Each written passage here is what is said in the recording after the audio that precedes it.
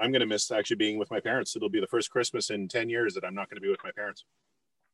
I think that's the hard thing is we can't be, because we're gray haired or older, we cannot be with our grandchildren and children. So I think that's the hardest, but technology has helped that a bit with FaceTime, with Zoom, with the internet.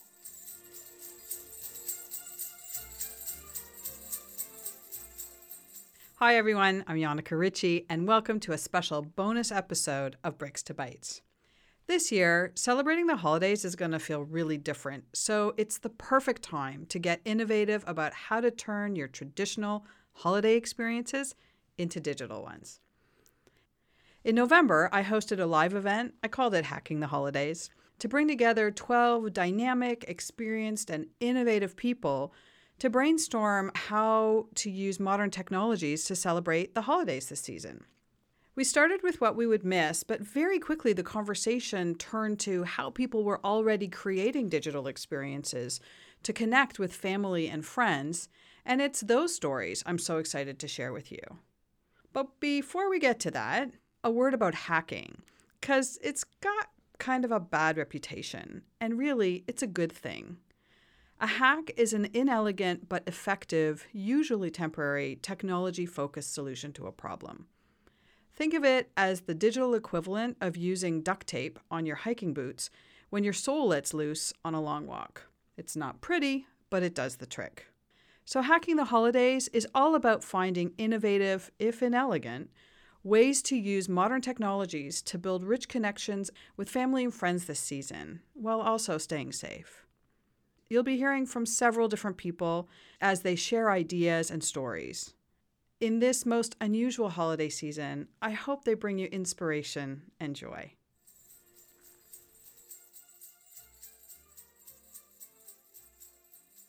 We were going to hack Thanksgiving. So we were playing with the idea of hacking Thanksgiving, and everyone would make part of the meal, and we would go to each other's houses and pick up our piece of the meal and drop off our piece of the meal. And then we would go online and all eat the meal together.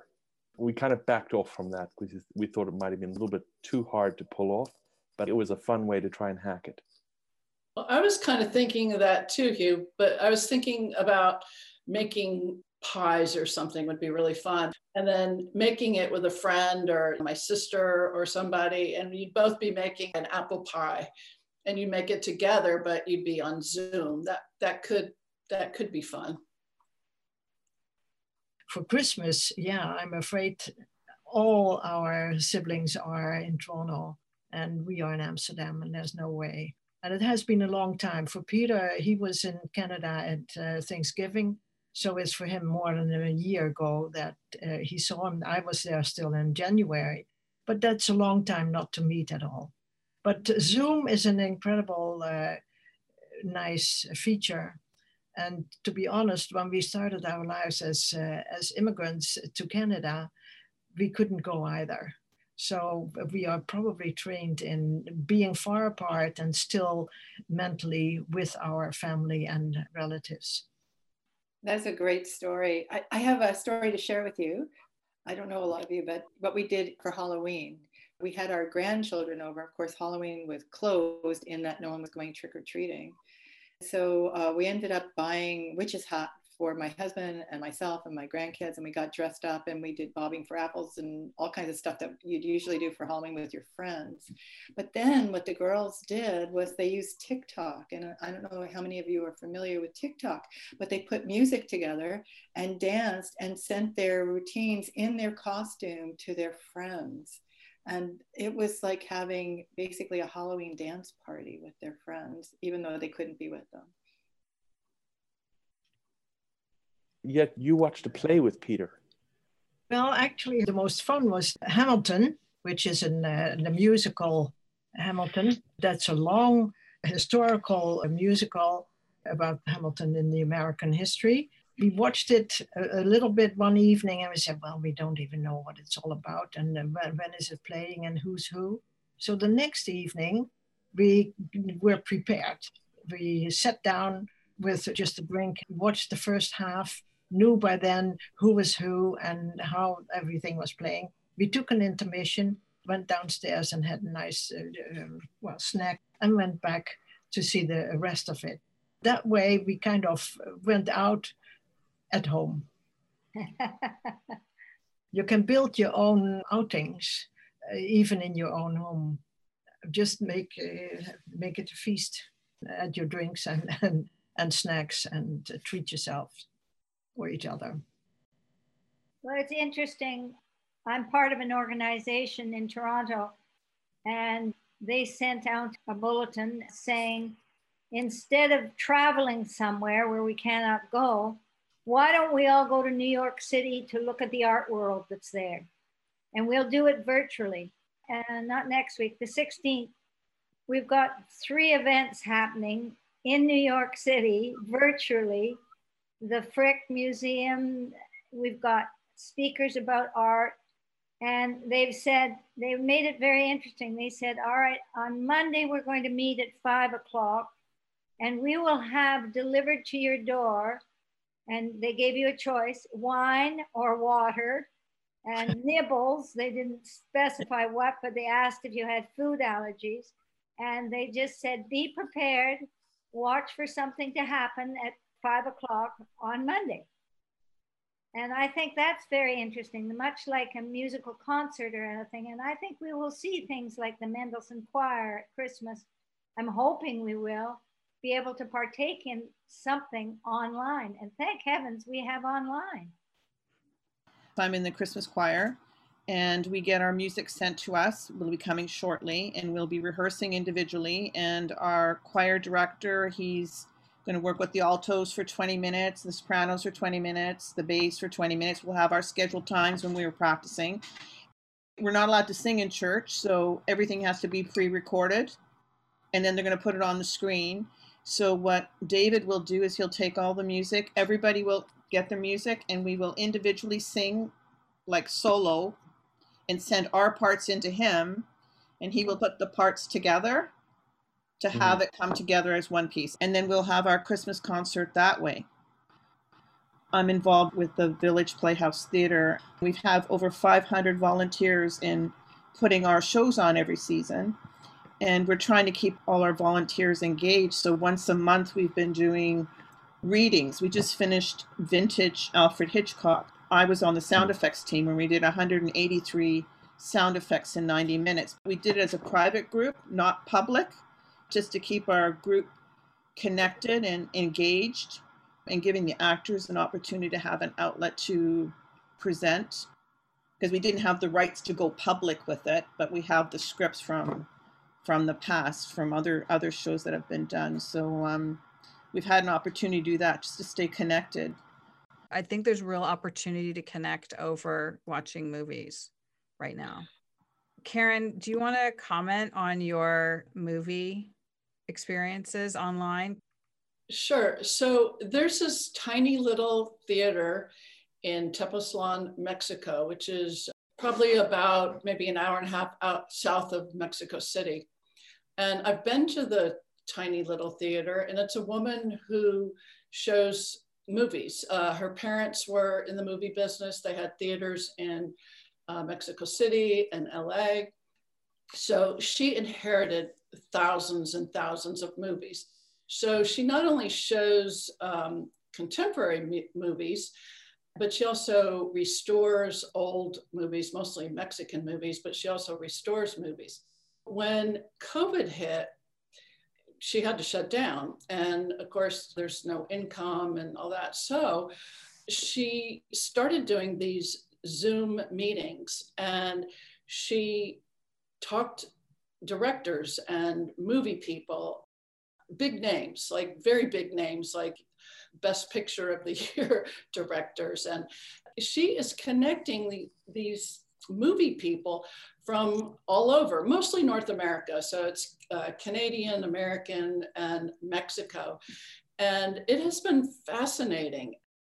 I love movies, but it's opened a window into way more than I ever could dream about movies. So just think that you are on a Zoom exactly like we are, with someone who has won, you know, Academy Awards, and you can ask questions like, you know, well, you know, how did you do this in that movie, or how did you get the idea? When would you ever have that opportunity to talk to people like that? So that's what I find so fascinating about this little tiny theater that has done really amazing things. They'll have sometimes somebody well-known. So Gabriela Camaro, she's probably one of Mexico's most well-known chefs. There was a movie made about her, and she was on one of the meetings, and she made a cocktail. Then they talked about the movie, but there's always a cocktail. And actually, if you go to the theater before COVID, that's part of their thing, is that if you want, you can make a cocktail, and, you know, you can have a drink while you're watching a movie. It's very, you know, it's very Mexico. They know how to have a good time. I hope you're enjoying this episode and that it's sparking some ideas for how you can build connection this holiday season. To make that even easier for you, we're publishing our favorite holiday hacks one at a time starting on December the 2nd. You can find them at orangegate.ca. Also, if this is your first Bricks to Bites episode, please know that there's a whole season of stories about the messy realities, challenges, and triumphs of going digital. They're waiting for you wherever you listen to your podcasts. And let me invite you to subscribe and join me in January for season 2, when I turn my focus to learning in the digital age. But that's for later. For now, let's get back to hacking the holidays. What I'm hearing is it's really about creating an event around something we can deliver technologically, but the event is still very human. I have not done a teleparty yet. This is the new Netflix party. It was you, Susan, right? Who's done this? My neighbor, she's a good friend. We did a Netflix party. Outlander is our show that we've been watching. So we decided to do a double header one night. And she said, okay, we're going to have intermission now. And this was about 11:30 at night. And all of a sudden I hear this knock on the door. And she comes running over from her house and left this tray of fruit and popcorn on my porch. Yeah, so then we had snack together. Teleparty is an app that needs to be loaded onto your computer. The person who is organizing goes in and opens it up and goes to the session, and then they send out a link from the screen and they send it by email to each individual. You have to use Chrome. You just copy paste it into the Google thing and it takes you right to the movie. And then it takes a few minutes before it syncs with the other one. Even though she's 2 houses away, it took a few minutes for it to sync together. And then the minute it syncs, it shows you as the other person and you can have a chat going at the same time. But what we do is we just call FaceTime and we watch it together on FaceTime as opposed to having to key in on chat. It's like sitting in the same room, and, you know, as opposed to typing it in. So instead of seeing them on the screen, you have them on your phone, right? Yeah, you can't see them on the screen. The teleparty only shows a chat. You don't get a view of the person. So we just go either when we're doing Mahjong, we use WhatsApp, and when we're doing euchre, we do WhatsApp so we can see the other people. And when Adrian and I do it together, we just FaceTime. Something like house party for bridge games. I'll play with 3 other friends online, and then on my iPhone I have what's called house party, and we can see and we can chat. We can see each other's faces and where they are, like this, that I can see all of you, and we chat and we laugh about the stupid mistakes we're making or whatever, but it's nice to see the face and to hear the voice. Annie, I haven't met you, but boy, you sure seem like you're really on top of your COVID connection game. Oh, I think you are. I don't know if everyone realizes that there's also a chat window in here. And Annie, I just need to tell you that everyone's thinking you're going to come back in January with Instagram stories. I don't know how to do Instagram. We're thinking that by January, you will be on Instagram with your stories. I'm looking forward to following you on Instagram. Well, you may have to hold your breath. Annie, if you can figure out online bridge, You configure it Instagram. Oh, well, Online Bridge has saved me through this virus. It has given me something to focus on. You know, there's only so much one can do in your house. I know you can sort your sock drawer and pay your bills and do whatever you're supposed to do, but you don't want to do it. So it's nice to have that other outlet. And when you can do it with House Party or WhatsApp or Zoom, it makes it such a difference to see a face, just like tonight. I don't know a lot of you, but it's very nice. I feel I'm talking to you because I can see your face. I can be there too, which is fun, and hear all these things going on the other side of the ocean. I don't know how many of you heard the podcast that Janneke did for Camp Uch and Camp Trillium, but there's some real silver linings to COVID. We're finding amazing new ways to connect with people we never would have before. Like, we run programs for kids affected by childhood cancer and their families, and we're in hospitals and we're in community normally, and we're at actually overnight camps. But this year, that obviously all has changed. What we've discovered is that actually we have parents and families and communities that aren't close to Toronto, that aren't close to the urban centers, that are actually finding really, really rich ways to connect with us. What we'll learn over the holidays is how we can, without physically being together, continue to be together and find new ways to be together and enrich our lives. While this is awful, it's creating some really neat new opportunities for everyone. This is one of the most striking findings of my podcast journey to date. And frankly, from all the discussions I've had with people over the last 6 months, that we are all finding new ways to be together. And that despite the challenges, maybe even because of them, there are extraordinary silver linings to be found in transforming what are traditional experiences into digital ones. My hope for you is that this holiday season, with all its challenges, you will find some of those silver linings. And to help make that happen, we're sharing our favorite holiday hacks on our website at orangegate.ca, and you'll find them on our social channels. Starting December the 2nd, we'll be publishing one idea per day, 12 in all. Please visit us and try one or two. And since this is the season for giving, I also invite you to please give the gift of your ideas.